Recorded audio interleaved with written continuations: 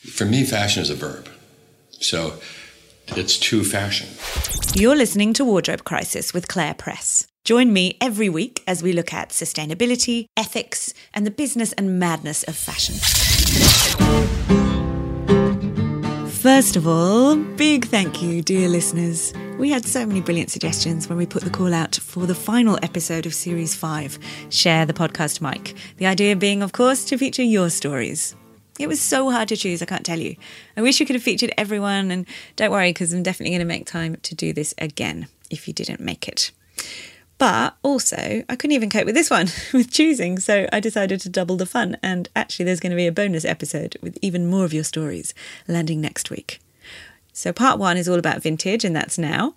And part 2, I'm going to call it How to Change the Fashion World. We'll be hearing some intriguing ideas from students and independent designers. Okay, vintage and secondhand. Why? Well, it was kind of a no-brainer. Interest in thrifting is just always rising. It's in the news more than ever before.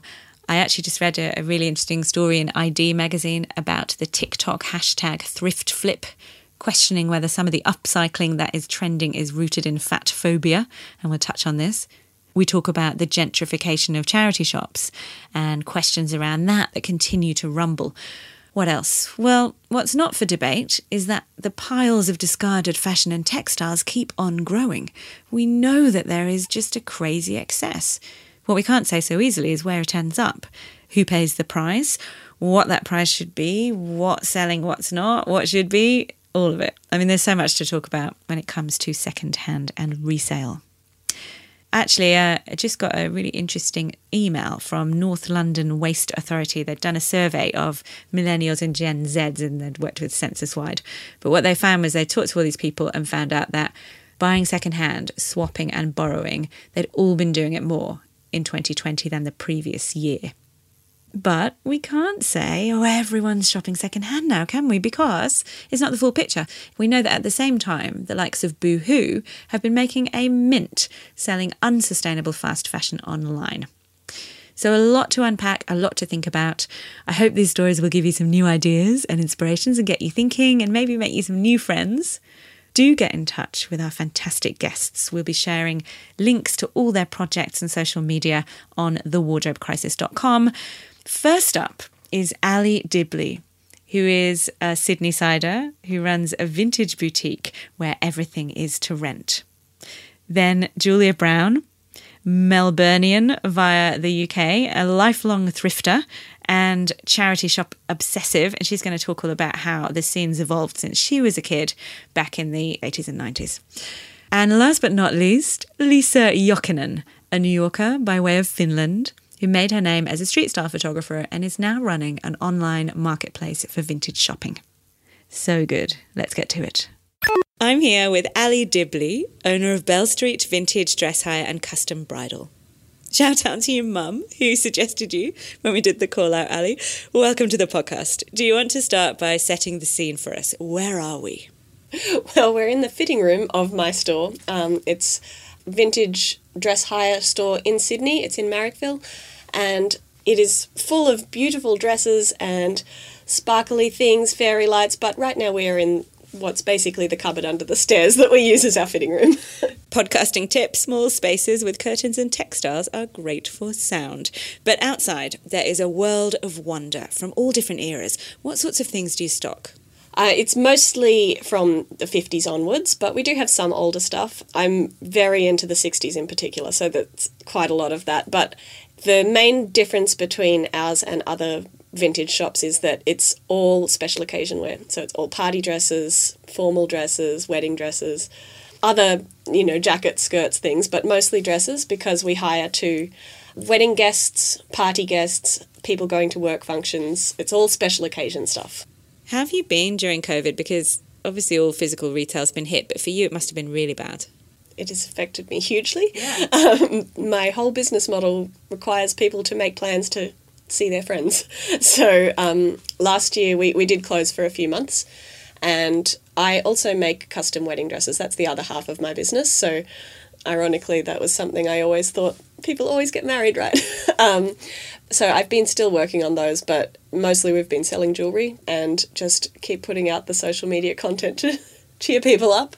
But people are starting to have weddings again. That's what we've noticed is picking up again. The weddings have restrictions. No one can dance. There's guest numbers are restricted, but people are still having weddings, and that's what's picked up first. A huge season for us usually is November, December with the work Christmas parties, because our biggest customers are people who go to a lot of work functions. They don't want to buy a new dress for everything they go to. So without those work Christmas parties, we did really suffer. And normally in the winter, there's a lot of other work events like charity balls, awards nights, all sorts of things, conferences where they have a formal night. And so none of that's been happening. So that... How's it been during that? It's so hard for small business, right? It was tough. I think I was lucky in that I've always been quite cheap and keep my overheads as low as possible, because I've always been quite timid as a business owner. I'm not one of those you got to spend money to make money kind of people. So I think I was lucky in that just the small amount we were able to get through JobKeeper did keep us going. Okay. Let's come back to, you said that the thing that marks you out was that you focus on event dressing, but I was sitting here thinking, no, it's that you rent everything. Yes, that is the most obvious thing, probably so obvious that I forget it myself. But that is how I think people should approach special occasion things, because it's a special occasion and you do want to wear something new to those kind of things. I totally understand the thrill of a new dress, and it's not compatible with everything else to do with sustainable fashion. So I believe not even dresses, with everything in life, anything that you're not going to use more than, say, once a month, you shouldn't own. You should be borrowing from friends or renting or just, hiring someone else to do that thing for you. And that includes special occasion dresses, particularly because we know that people like to just wear something new each time. And this way you can wear something new to you and not have any of the guilt. Actually, you're responding to a very human urge for novelty and fun. That magpie shiny thing, but you're doing it, we might say, in a double sustainable way, because not only is it rented, but it's also vintage.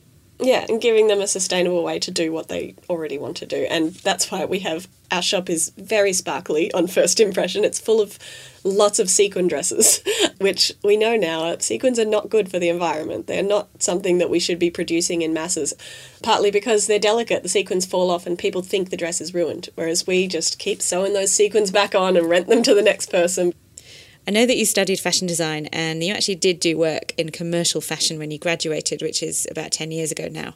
But also at one point you were making wedding dresses for friends and party dresses, and that grew into a little business. And it was actually seeing how these clothes, even though they'd been made with so much care and they were greatly appreciated, but how they'd just be worn once. And that was what gave you the idea for this place, right? For Bell Street. Do you want to tell us a bit about your relationship with clothes and with their meaning? My experience with clothes has always been that it's something that you make or that someone makes for you, because that's my personal experience in that my mum always made our clothes and her clothes. I made my own clothes. We lived in Indonesia when I was very little, and I think there was just less available that she was familiar with, so she made a lot of our clothes and her own clothes. And then I was making my own clothes from a very young age as well. So I very much see clothes as something that someone has put a lot of time and thought into. And that's very unusual. Yeah, for me it was never something you just got from a shop. It was something that was made, and usually made for a purpose. Even something casual was kind of like, oh, Ali needs new shorts to wear to this new activity she's doing or something. And so for me as a teenager, when I started making dresses, it was always, we're going to Sydney to see this musical, I'm going to make a dress to wear. And then even if I wore that dress many times after, that dress would always be the dress that I wore to that show. Okay, musicals, theatre, things are suddenly making sense for me now, because when I walked in, I was drawn to a couple of really dramatic pieces. There's like a skirt with moons on and a kind of taffeta frock coat, and you told me that you bought them at auction from Opera Australia. Yeah, the theatre side is that originally that's where I thought I would take my sewing skills, is that I thought I wanted to do theatre costume design, and I've sort of become known for strange wedding dresses, which I really love. Okay, we did prepare this. Instead of me asking you more questions, I'm going to ask you to talk us through some favourite pieces in the store. Yes. Where shall we begin? I think, well, I mentioned one to you and you sounded very interested, so I think we'll start with Jill. All the dresses have names. Oh, yeah. Yes, you did tell me when we first connected that you name everyone. Yeah, so often the name is, whenever possible, the name is named after the original owner, and Jill was the original owner of this dress. And so we're looking at 1970s Aussie Clark for Radley moss crepe, long sleeve maxi dress with a Celia Birtwell print. And if this is all gibberish, I'll elaborate further. So Ossie Clark was of that generation of London designers that they were at art school together, and then they came up in the 60s in that scene where the whole London retail scene changed. And this is a really special interest area of mine. It's where I did my honours research and that kind of thing. Yeah. It's so interesting because it's just a time where teenagers got sick of dressing like their mothers, and someone realised that they had huge buying power, and suddenly there were shops just dedicated to young people, specifically, playing loud music to scare the old people away. Absolutely. If you look into the history of the time, it really was the first time that the teenager was invented, that they had their own fashion stores, and that young people stopped dressing either like children or miniature old people or miniature adults. As you can imagine, young people like to have fun with their look, so it was pretty crazy, and that's where that whole swinging 60s era comes from. And so also at art school with Ossie Clark was Celia Birtwell, who they became friends and lovers and got married, and she was a textile designer. So they actually collaborated for a few years. It was a relatively short partnership. They got divorced in the 70s, so to have something that is both of those designers working together is really special. It's ivory, and it's got this red, green, blue, a slight print to it. How do you know all this? I know all this because I know Jill. We're very lucky that we get a lot of people just wanting their dresses to go to a good home. And so that is how we get all these stories. But this one was actually given to me before I ever even had this shop. I'm from a very small town, so it's a very close-knit community. She's part of that community. And she knew that I had this area of interest in London in the 60s. And her thought was basically, she is the only one in this town who will know how special this dress is. And she said, I'd really love you to have this because I know you'll appreciate what it is and how significant it is. And I'm always kind of like, are you sure you could sell this for a lot of money? But of course it's her wedding dress. She doesn't want to sell it. She wants it to be treasured, and it is treasured here. How lovely. Okay, what do we have next? Okay, we're still on that same theme. We're still in London in the 60s. This is Lucretia. I have to keep remembering that you can't see these. I have to describe them. So it's a black mini dress, and it has sheer long sleeves that are gathered at the cuff, and it's got a cuff and neckline detail in that gold braid. It's very fancy. And it was bought on the King's Road by a guy whose sister was living in Australia, and he actually came to Sydney for her 21st birthday, which would have been a huge deal. And of course she was here missing out on this amazing London fashion scene that was just happening without her. And so he actually bought her this dress as her 21st birthday present, and she wore it to her party. Next we have Lynette.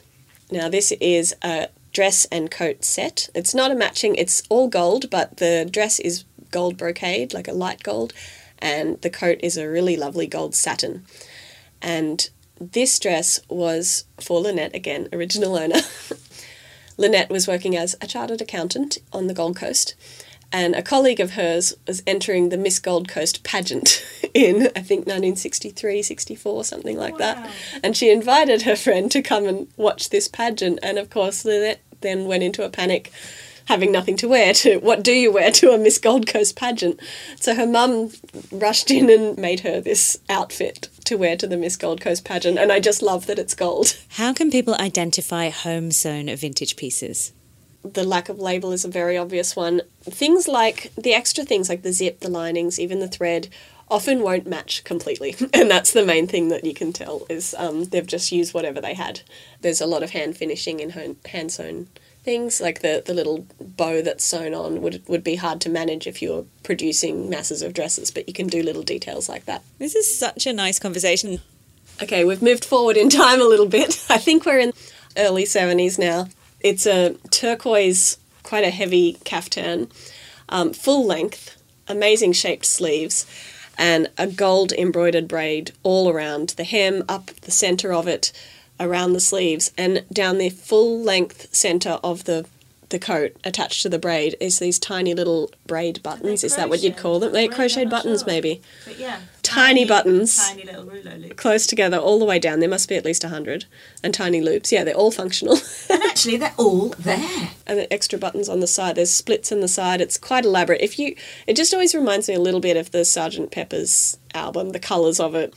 She's even got a last name, this one. It's Maggie McKendrick. I feel like you'd have to say the full name. The alliteration's too good. So Maggie McKendrick and her husband were cruise ship entertainers. She was a singer and he played the piano, and probably a lot of tambourines and piano accordions and all that involved. You have to do everything when you're doing that kind of show. They did P&O cruises all around the world, so she would have bought this somewhere on her travels. Love.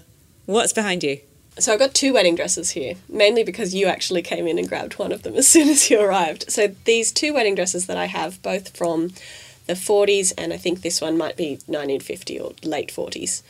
They belong to 2 sisters, Mavis and Rose. And I think Rose was married first.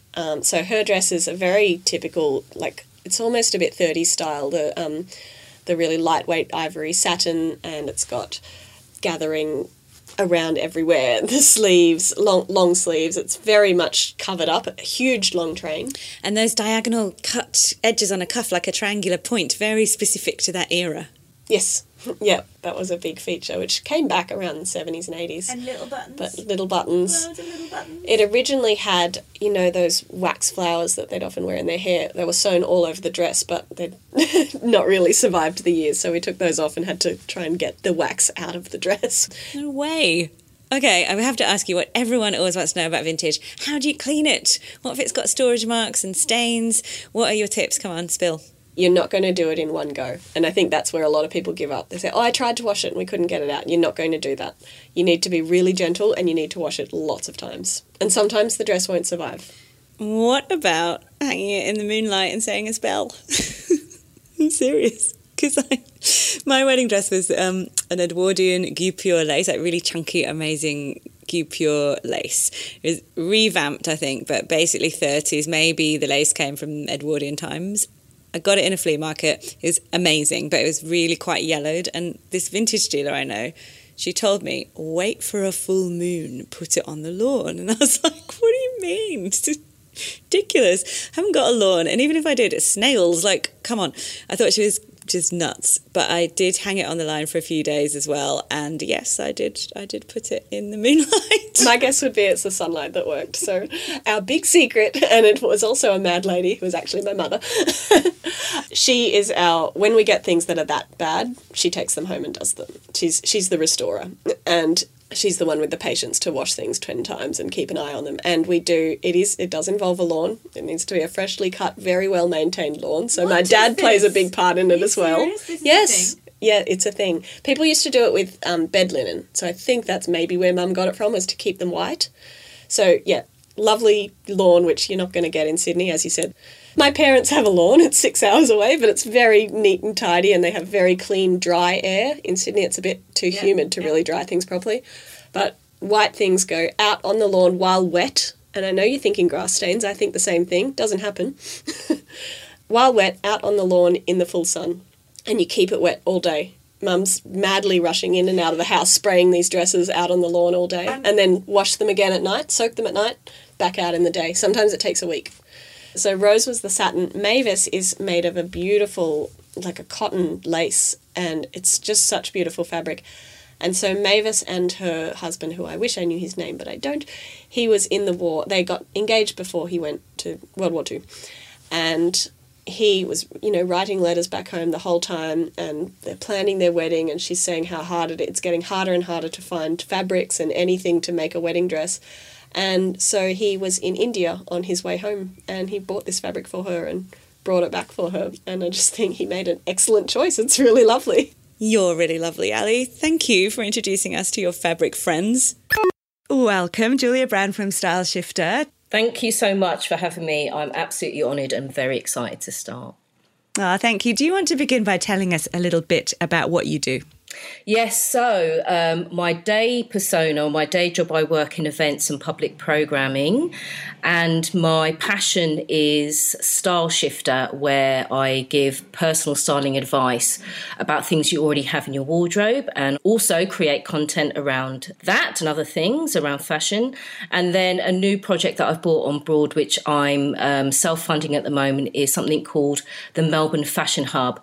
So basically what it is, it's a free open access program for recent graduates. And basically we provide an insight into how to start your own fashion label or brand. And then that culminates in a event pop-up space.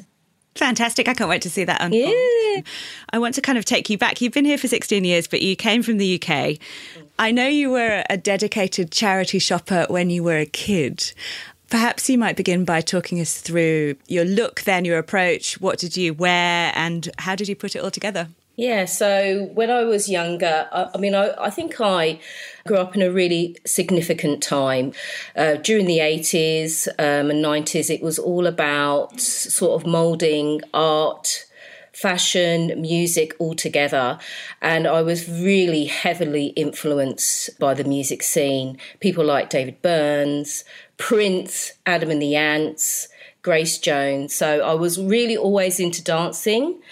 Unpaid at first and then paid, but really always loved dance, performance, creativity. So very highly influenced by those creative performers as well. Growing up, we had the new romantic scene in the UK. So David Bowie and Visage, those type of characters. So that was really where I got my inspiration for dressing. And back in the day, pretty much the early days, all we had was C&A and Marks and Spencer's. You know, your alternatives were really to go to charity shops. So that's DIY. DIY, that's right. So you were like, okay, you're not going to be exactly like, but you wanted to sort of follow the fashion of. And so that was the alternative to go to charity shops and, pick up items there. So we talked before, and I happen to know that you were a dancer, you're a fan of the Pineapple Studios look. You talked about wearing fishnets and 16-hole docks. I got a pair of Pineapple Studio shorts on sale because they weren't cheap either. So I got it on sale. But yeah, so it's an iconic dance studio. And I think, you know, growing up, because we had Fame as well. So there was all that influence as well. So it was very iconic. While my friends were dressing in Kappa and that casual look, as I said, fishnet tights and my Dockers. I just had a very unique take on fashion. My friend and I, we were going on a night out in London and I just wanted to have something different. So we decided we wanted to go for a David Burns. So we both decided that we were going to go to the charity shop, op shop. So I bought an oversized grey suit and she bought one too. It's like a sort of like a charcoaly colour. And I had a beautiful sort of like a tarnished silver looking leopard brooch. So I wore that and she had her hair, like her hair was like yours, Claire. So, and she had it all slick back, sort of wet look with her oversized suit too. And we went clubbing in. So pre-fast fashion, when we weren't so kind of weighed down by the tyranny of trends, if you wanted to be creative, I think there was more scope. Talk to us about what getting dressed meant to you as a kid growing up outside of London. Where'd you grow up? I grew up in Slough. Which is? It's an industrial town. Yeah, so a big industrial town outside. Working class? Working class, industrial town. What did your parents do? My dad worked for Mars Factory, which was the big chocolate factory. And my mum had various jobs. She actually worked at our school and she also worked for Hovis Bread, but in a retail shop. So used to make bread sticks and little mini loaves and things like that.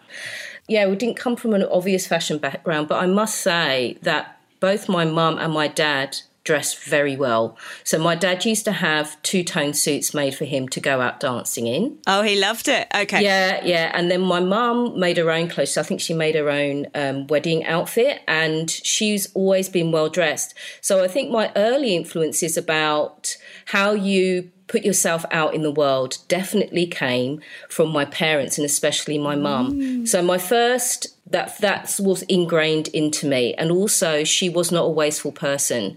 She wasn't frugal necessarily, but she was never wasteful. So I grew up with dressing and being well dressed was important and also being mindful about your consumption from an early age was important. So as far as my influences of dressing, I always just wanted to be different and unique. And obviously with the shops that we had available back in the 80s, you couldn't do it. I think there was such a massive chasm between people who are on a lower income or working class and then middle upper class, that if you did want to be unique and stand out, that your options were to be more resourceful and go to op shops and thrift shops. I was just thinking when you said that about something that I wrote in the first book I wrote about sustainability, about how hierarchical and tiered fashion access used to be. So it was like, and this came from a British perspective because I grew up there, kind of really serious money and elite access at the top where you could go to a designer. But then it was about the kind of middle class, slightly kind of conservative high street, but still expensive and, should we just say boring? Boring. Boring, middle-class, well-presented clothes.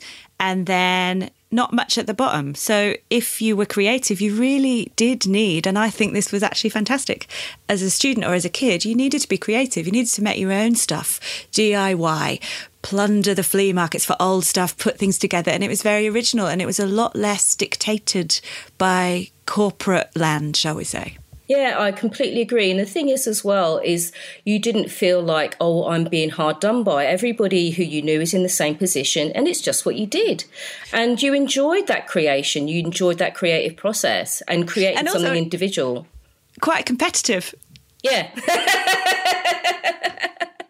Yeah, I had a friend called Diane Oze, who is still a friend of mine, and she, again, same sort of background as me, and she was incredibly stylish.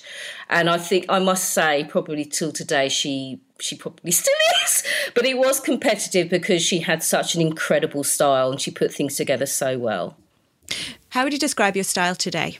I definitely describe it as more playful, and I must say, having sort of like the option of going to op shops has really opened up what I have access to, and I can be more playful. So as an example, I recently acquired a beautiful leather jacket. It's like a buttery finish purple leather jacket, which was, I think, a bespoke jacket that was made in Western Australia, and it has actual emu legs on the jacket. It's absolutely beautiful. So like embroidered, a pliqué. Yeah, sort of like a pliqué, I think. And I think it must have been a custom, because I'm absolutely fascinated by great design. And when I bought it, I looked up the label and found out a bit of the history of the garment. So like I say, it was a custom made, I think, piece from an Australian designer called Smirnoff, I think. And when I looked at their range, they didn't have anything similar. So somebody would have actually commissioned the piece, which makes it a lot more special, right? We had a conversation before we pressed record, and you said to me that you wanted to stand out. You don't want to look like everybody else. That's right. Exactly right. I had a section in my life where I didn't really represent myself, and having access to op shops has actually given me the opportunity to express myself more. Wow, like a return. Like, so when you were young, you were very creative as you're dressing, and then did you sort of leave it a little bit and then come back to it? Yeah, I think, to be honest with you, I've got to be completely honest here. I did get sucked into that whole aspirational dressing thing where I was dressing out of type. You know, I was feeling, yes, I'm not good enough, you know, on a psychological, like deep, you know, subconscious or unconscious level. And I did feed into that and was ending up with clothes that weren't me. And then I refound myself. I went to an exhibition called Slow Fashion, Fast Fashion, where it spoke about, you know, what it takes to produce a pair of jeans and even a T-shirt. And I think it woke me up to a lot of things. And I fell in love with the idea of thrifting and found myself again, pretty much. But that's really interesting, right? Yeah, totally. It just changed your view on fashion. I think I did have that moment where I did get sucked in to the thought of I need to have to be. And then that was a pivotal moment when I went to that exhibition to go, wow, I don't really want to be part of this. And I, you know, from going back into op shops, I found, I can have my unique voice again. So, yeah, it was a revelation. When we were preparing for this interview, you talked about, and these are your words, how we moved from inspiration to aspiration. Could you explain what you mean by that? Yeah, so there was such a big gap between sort of like haves and have-nots. So you could only be inspired. You couldn't be part of, that dream. So when I was growing up and I was inspired by David Burns and David Bowie and Prince, I took the time to create, and you didn't think anything of it. You took that time if you wanted something unique and beautiful to create it yourself. And I think we've moved into a period now where our lives are we're trying to cram so much in that we're not leaving space for that creativity anymore. So it's all about Kim Kardashian has this look. You can buy her look in the shops, or you can buy her perfume here. And we've sort of haven't left space to be creative anymore. You can actually buy a Kardashian look on Fashion Nova, please don't, within hours of her wearing it. So it's actually gone from, we always talk about fast fashion, new styles can be in store within a week. Actually, no, new styles can be online within hours. Yeah. It's just crazy. It made me think about the currency of time when you were speaking then. So if you didn't have money, you had time. But now right. you got neither. That's it. That's some kind of flip. I don't know. Yeah. So, I mean, look, we still have the same amount of time as we ever did, but it's where we're spending that time and where we're putting the importance of, and the value now, and I think it's that whole thing of we're being asked to speed up so that we don't feel that we've got those choices to be creative and value ourselves, right? It's been drilled into us on a psychological level. Consume, consume, consume. And also, you are not good enough. Anything you have is not good enough. You're not looking young enough. The technology you have is not up to date enough. The clothes that you wear, you're just not good enough. You're too old, you're too this, you're too that. And if you consume, and if you buy, and if you aspire to be, then... And you're still not better. I mean, it's like a vicious circle. So we get caught up in this. And, so we come to this aspirational phase that we want to be like Kim Kardashian, and we want to be like this or that person, or we want to be one of the wags, It's interesting because we've always, as humans, been driven by status, I believe. But certainly in the last couple of decades, consumerism has ramped up, and this idea that everything is for sale and that you have to pay to access everything. Style's not for sale, is it? I mean, It's something that you can think about. I always think about this. It comes from Diana Vreeland, who would say the most stylish thing, I read this in a book she wrote, one of the most stylish, and she was like the most snobby Vogue woman there is, but she thought the most stylish things included the waves and a Jaguar, as in a big cat. So It's not a Jaguar luxury car. It's not for sale. Style's out there for the taking, and you can make it up and you can sew it and DIY it, and you can spend peanuts and look more stylish than the person who spent thousands. That's it. And I think that's what we really need to get back to. But it takes a grand effort because obviously capitalism doesn't want us to feel that way. Our governments don't want us to feel that way. The big corporations don't want us to feel that way. It's all about consumption. But I think anything that COVID has done has given, regardless of which generation you are, pause for thought and go, know what? It's obvious that this isn't working, and we need to be more community minded as well. All right, let me ask you, when you bought that suit, that grey suit when you were 18 to wear to the nightclub, how much do you think it cost, if you can try to remember, guess? It would probably, the whole thing, and it was really good quality, would have probably cost about, I'd say, £5. Right. The other day I was in an Australian charity shop, and there was this quite cute, very nicely shaped Kate Spade, not really my label, polka dot dress. And it looked my size, and I thought I'll try it on. And it was flattering. It wasn't really me, but it was a bit of whimsy. And I thought, I could talk about it.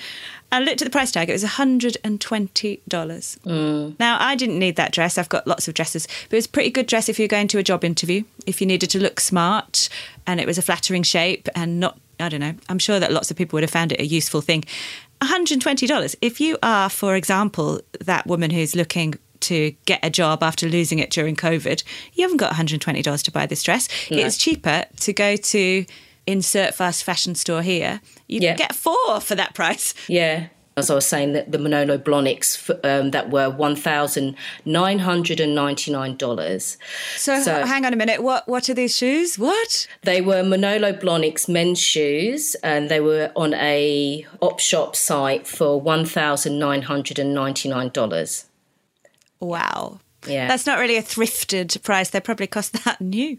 Yeah. So, I mean, listen, we understand that, op shops do have to make money, but are we saying to people who don't have that money, you're not allowed to have something of quality? Julia, the reason that your suggestion to join this episode stood out was something you said on the Instagram post where you talked about being concerned over the gentrification of op shops. And obviously that conversation has been kind of reaching a bit of a buzz, hasn't it? People are noticing that prices are rising and also questioning the role of charity shops and asking, are we discriminating? Are we gatekeeping? Are we locking people out of access to affordable clothes, which is something that obviously we don't want to see? This is becoming quite political. What's your take on it?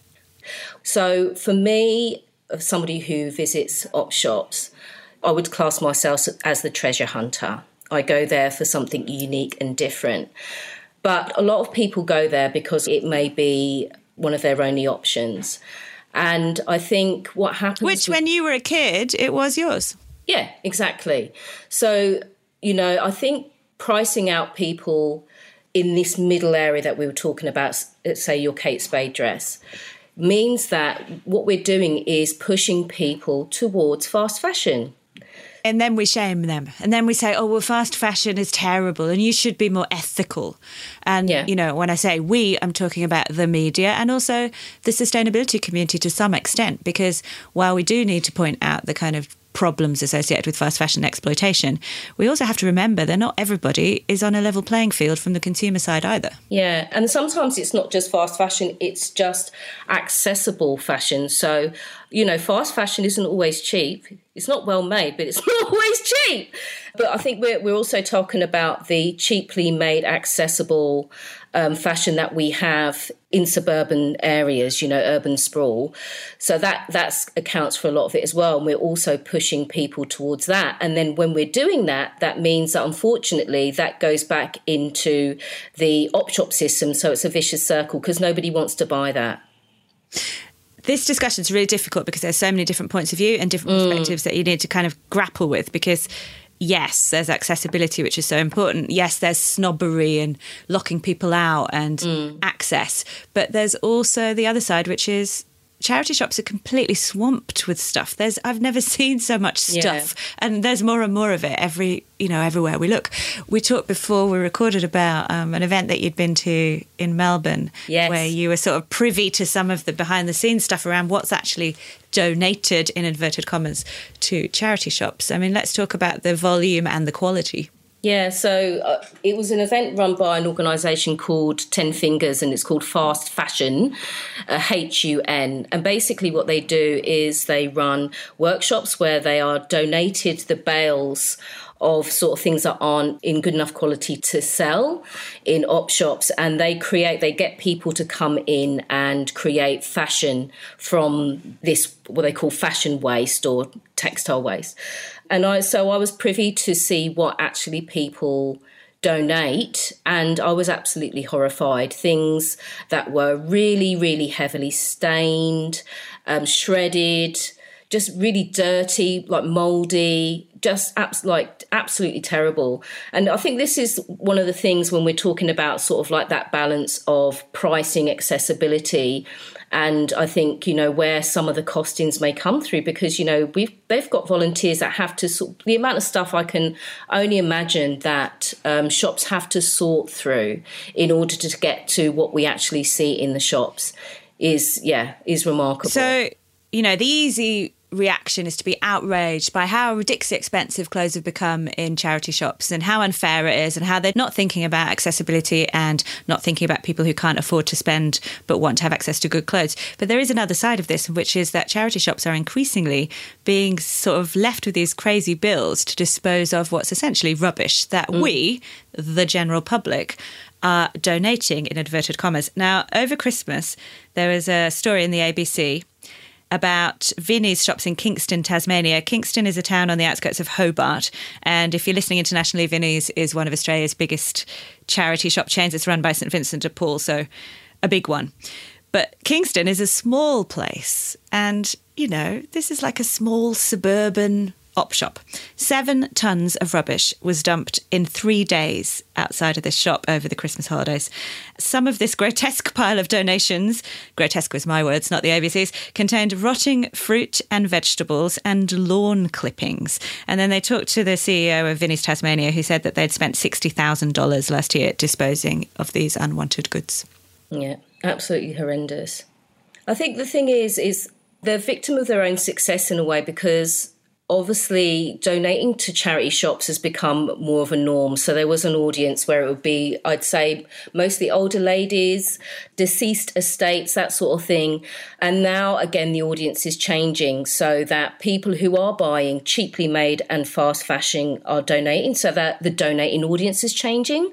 And also that people are seeing it, unfortunately, as a way of disposing of their other rubbish as well. And I remember when I was in the UK and Mary Portas was looking to sort of like reinvent the op shop, and she was Queen of the shops, Mary Portas. Yes. She was saying about how they were trying to get away from this notion of people just leaving stuff at the op shop and giving people bags to actually consider what they were going to, donate on. So it is, unfortunately, guiding them, like trying to guide them. This is what we can sell. This is what we want. Yeah, this is what we want. So she came up with that concept because obviously, unfortunately, this isn't a new thing, but it's become more prevalent as more people are deciding to donate, and they are just literally getting rid of their old rubbish. So it is a massive issue. We need to have a shift in mindset, which is going to be very, very difficult about consumerism as a whole. This whole thing that we have to consume. And I think sometimes people get a bit guilt fatigued. I think that's my best terminology about saying you as consumers, we're constantly doing the wrong thing. We can't do right for doing wrong. So I think the messaging needs to change around that first. Obviously, you do need to think about the maker and your impact on the earth. That's very important. But I think we need to get back to buy less, wear more. I mean, that's the main thing. Buy less, wear more is a nice phrase. I think actually one of the things that we always say is how difficult it is and how could we possibly reimagine a new system. And I get it because it's an awful lot of work and it feels like everything's against us for those of us who are kind of championing that. However, let's remember that actually it's only been 20, 30 years since we've had fast fashion, and really only 10 years since we've had it on steroids like we have it now. And actually this idea of consuming excessively being universally accepted is new. We didn't used to do it. So within a few years, I think we could shift it back. What do you reckon? Yeah, I do. And I must say, not that the emphasis is on the young, because it most certainly isn't. It is on all of us. But I really do feel that the younger generations are really leading the charge in this area. And we really need to take on that mantle. So those who can should. And we need to lead the charge in that thinking of, one, the psychology of you are enough, develop your own personal style, and you need to spend less and, like I say, wear more. Really be mindful about your choices. And I think if we can start there with the self, then that's a long way of changing everything. Now we're joined from New York by Lisa Jokinen, who fell in love with vintage fashion growing up in Finland, made her name as a street style photographer, and is the founder of a vintage search app called Gem. Welcome, Lisa. Thank you, Claire. It's such a pleasure to be here. We're going to talk all about the kind of move of vintage into the digital space. But first, I just wanted to mention that we're recording this in New York Fashion Week, except that there's kind of no New York Fashion Week. Yeah, it feels like there isn't any Fashion Week going on at all now.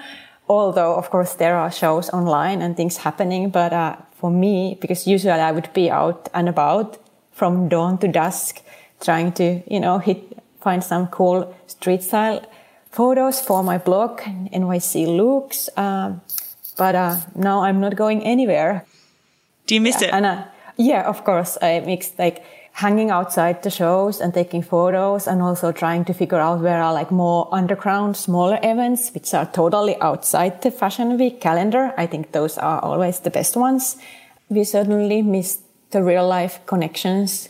We miss the smiles. I miss seeing people's full faces because we are all still wearing masks.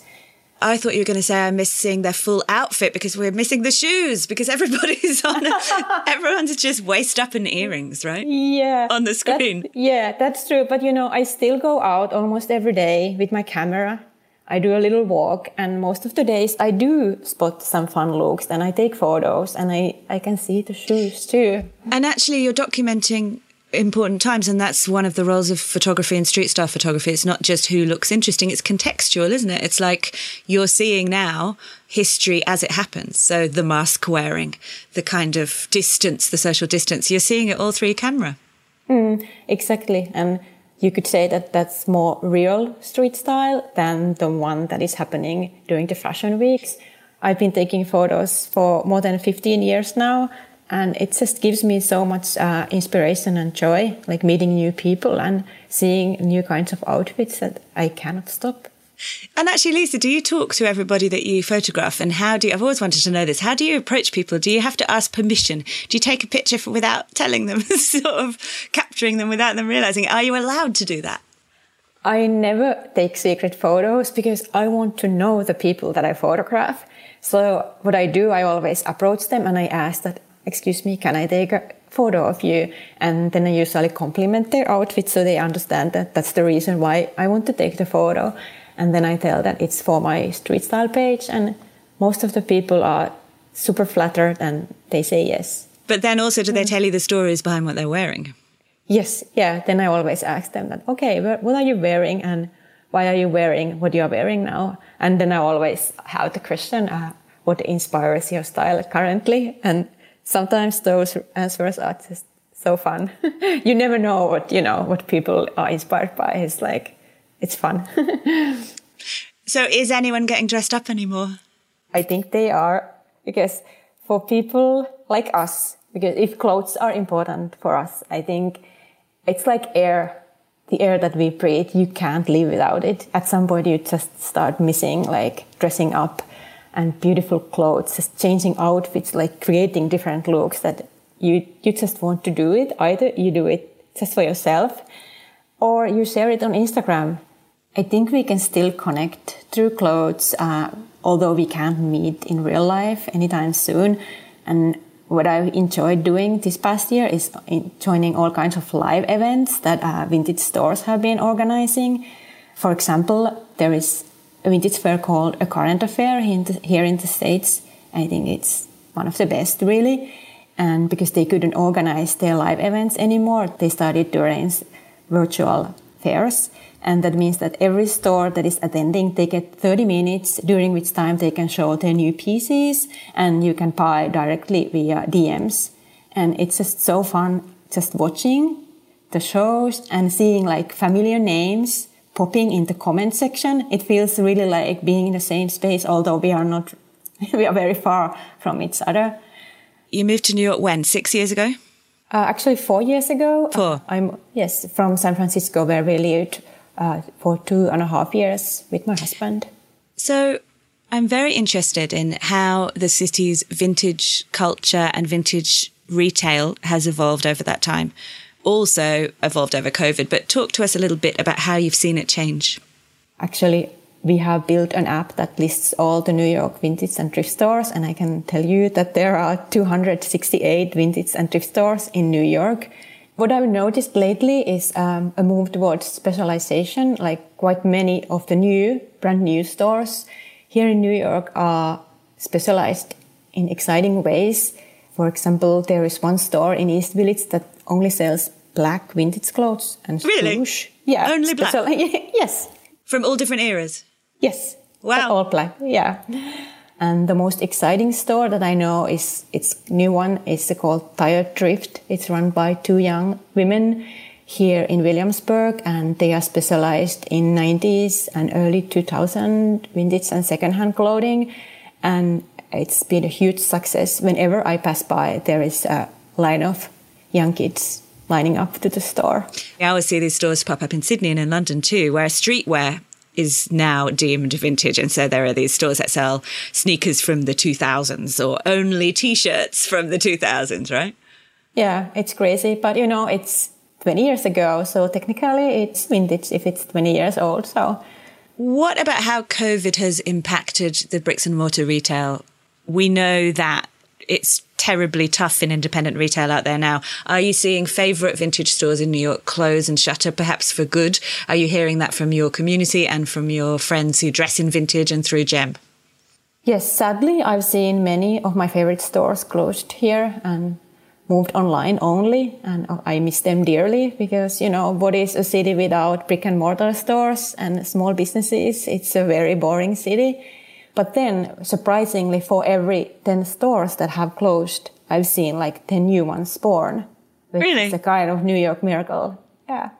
So I'm glad to hear it. Yeah. Yeah, me too. So there is a lot of new things happening, and there are also a lot of new kind of vintage fairs and events, a lot of pop-ups. Almost every weekend there is something fun happening. Also, vintage stores collaborating together. There is an Evoke Vintage is inviting smaller sellers to sell inside their space. Which one? It's called Evoke Vintage. Where is it? They have 3 locations, Williamsburg and Greenpoint in Brooklyn. So it's almost like you can't keep this down, right? So even during a crisis, and even when physical retail is shuttered, there's creativity in how vintage sellers are getting together and being creative in the way that they speak to their customers, right? They're doing it through pop-ups, they're doing it online. It's like you can't keep it down, which I love. Yes, and you can see that there is a huge demand for vintage, and there is a huge demand for connection and community. So people still want to do things together, although it would be on Instagram or, online. Okay, you mentioned GEM and also the scale of the sellers that you have on there. It's an app and it's searchable. Explain how it works and how it evolved. Yeah, it's actually super simple idea, but it's also revolutionary, I think. So it brings all online vintage into one search. And how it works is that you type in what you are looking for, and we show you relevant results from all over the internet. For example, what might one type in? You might want to type in 70s patchwork jacket or 90s Nike sweater or your favorite color or your favorite designer, or even like a detail if you're looking for like huge shoulders or puff sleeves or Peter Pan collars, and then we show what's available. And so it's free? It's free to use, yes, and it's an app but also a website, so you can also use it on your laptop, and it's available all over the world. And yeah, free to use and also free to join if you are a store owner. Our business model is based on affiliate programs that some of the bigger marketplaces like Etsy and eBay have, and that's why at the moment we are not charging anything from smaller Shopify stores if they want to join us. And we have hundreds of independent stores in GEM and altogether over 30 million secondhand and vintage clothing items. Everybody knows that retail in all forms is shifting online. But what can you tell us about the resale market in particular? I mean, we've seen, for example, the likes of Vestiaire, the likes of the Real explode in recent times and certainly rival Matches and Net-a-Porter on the designer end. I think ThreadUp is predicting that resale is going to be bigger than fast fashion by 2029. And I think that's kind of crazy to think about because it's going to happen so soon and so fast. In the next 5 years, secondhand market will hit $64 billion. So that's it's huge. Also, you and I were talking the other day about these big, iconic, famous brands stepping into the resale market and doing these kinds of collaborations. Who's doing what? So, big retail chains are selling their own secondhand now, and it's happening more and more. We can mention, for example, Marimekko from Finland. They are going to launch their own secondhand online store later this year. Of course, Patagonia, they've been selling their old secondhand for quite some time already. Levi's launched their own secondhand online store. This is so interesting to me because this is the next step towards a circular economy where brands take responsibility for their, in inverted commas, waste. Instead of saying, once it's gone, I don't care about it, they're saying, actually, we could see the value in it, profit from it, but also take it back, take responsibility from it instead of, what do you think? Because what we'd seen before then was brands having take back programs where they're essentially getting all this stuff that is no longer wanted and then either flogging it so that it ends up in the global south or repurposing it into rags or recycling it, but not selling it, not revamping it and actually taking responsibility for the next owner. I think it's interesting, right? I think it shows that the brands are taking resale seriously. They can see that, customers are interested in this and it's going to be a big thing. So we need to be involved. We need to do something in this space. Yeah, they're also thinking $64 billion, right? Yeah, they want to have their share, of course. And of course, what's also interesting about is that you can't sell your items secondhand if they are not good enough of quality. So that means that the brands need to, think about what kind of garments they are making and make sure that they really last for the second round or third or fourth or so on. Let's talk about how it started for you. So I know that you've always loved vintage clothes and you started out doing photography before you moved to the US. But you told me the other day you wanted to be an academic and historian. Yeah, I studied art history and cultural history. This happened in mid-90s, so it's kind of a long time ago. Many things have changed. And I always thought at that time that I would work at the museum in Finland, which I did for a brief period of time. But then I quickly realized that it was kind of dusty and kind of dead even. And the clothes were displayed in glass cabinets, and there was not a connection to the person who was once wearing the clothes or to the life that we live now. But when I discovered street style photography, then I discovered also the connection between the person and the clothes, and everything became alive for me again. I love this idea of vintage being history, but living history. So I imagine you as a young woman in Helsinki? Well, yeah, Helsinki. No? Yes. Where? I studied in Turku. It's another city in Finland. Right. But imagine you fascinated by the clothes from the past and the stories potentially that are held within these clothes, but then they're not really living, are they, when they're behind the glass or mostly actually in museums, they're in a drawer, aren't they? You don't actually see, most of it's not on display. I've seen the archives. So yeah, it's not... in drawers or very dark rooms. Right. Yeah. It's not breathing and living. Not. And also in Finland, we don't have like a big fashion history. There was very little that I could really work with, so... because you said to me we're a young country. Yes, only 100 years old or so. And also we were relatively poor until very recently. So that's why we don't have like a long fashion history or huge fashion archives. Was there a Finnish royal family? Never. So if you think about the kind of most iconic French fashion museums or, I don't know, what's in the V&A, there's all that courtly dressing stuff from hundreds of years because they had the cash to buy all the fabulous fabrics, right? Yeah, no, we didn't have that. Well, Sweden, we used to be part of Sweden, and Sweden had their royalties. And also when Finland developed our textile industry, it was a lot of was produced for the Soviet Union in 70s and 80s. So it was very practical clothing, nothing really fancy. And when the Soviet Union collapsed, we lost our textile industry, basically. When I was a student and when I worked at museums, those work clothes, they were not maybe considered museum worthy. They were too ordinary. It had to be something more fancy to be inside a museum. So what do you wear and what intrigues you and how do you approach vintage? What do I wear? I wear very comfortable clothes nowadays. I wear a lot of colors, and believe it or not, I repeat my outfits so much because actually now I only have one suitcase full of clothes because we live in a temporary apartment. Most of my clothes are in the storage unit, so... Oh my God, just like a museum, you never see it? Yeah, yes, dead with no connection to my real life.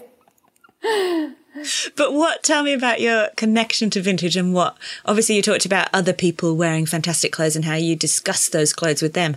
But what's your thread with vintage and your own wardrobe?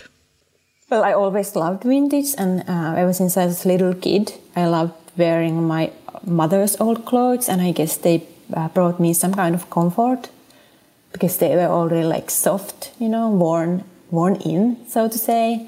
And for some reason, I always really enjoyed wearing like retro, like older like prints and cuts and styles.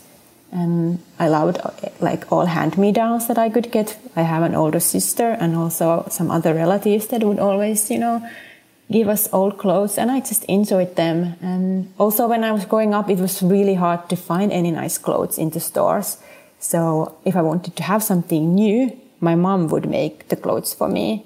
And a big event for me was when my grandmother opened her clothing stash to me. I remember her telling to me that she wouldn't let me see old clothes that she had been collecting like for decades basically until I was old enough to really appreciate them. I think I was maybe 14 years old when she finally let me, take out everything. I still have some of them. There is one really fun 70s style leather jacket in like pea green color, like a yellowish green. It was so important piece of clothing to me that at some point I have written my own name and my telephone number, like landline telephone number, inside of the jacket in case I would lose it. We haven't talked about sustainability. Is that important to you, Lisa? It is, yeah. It's always been a driving factor in my life. And I think because the clothes that we already own, they are, of course, the most sustainable ones. So that's why we should all have secondhand as our first option. Okay, but devil's advocate, I want to end on this idea that you mentioned before of ThreadUp saying that resale is going to eclipse fast fashion. Does that mean that we're actually going to be almost treating it like fast fashion? And how do you think we can guard against, I think this is under-discussed, this idea that someone's told us that it's guilt-free, so therefore we can just get all the stuff and it's okay because it's secondhand. I think this is such an important point. I think whatever we are shopping, whether it's like food or clothes, whether it's secondhand or new, we should always be mindful. Like really think, do I really need this? What I'm going to do with this thing? Am I going to wear it? Am I going to love it? Am I able to take really good care of this thing? Whether it's like a piece of furniture or a piece of clothing, the same thing. And just be mindful. And then there has been a lot of discussion about gentrification of thrifting and like articles about whether like this booming resale thing is going to push all the secondhand prices up so that people who actually need those items for economical reasons are left out. But I think it's a good thing to keep in mind that it might be a problem. And I know that especially some things that are really hard to find, vintage and secondhand, like plus-sized items, for example. So I think we should not buy them if we don't really need them. Especially do not buy something that is plus size and then, make something out of it so that it's not plus size anymore. You can buy it, but please keep it plus size because someone is going to really need it at some point. Yeah, I mean, I've been reading lots of stories around this thrift flipping idea, which to me, on first glance, I think fantastic, upcycling, let's all do that. But actually, it just comes back to this, we have to be mindful and thoughtful. I don't think that anyone upcycling anything that seems to be redundant to them thinks about whether or not it's needed by others. And I guess it just comes back to, we can't let this secondhand world replace fast fashion in the same way, can we? We have to actually bring with it new values. Exactly. I think it all comes back to the connection. We need to be connected to the people who once designed our clothes, who made them, and also to the people who wore them before us, and also to the people who are going to wear the clothes after us.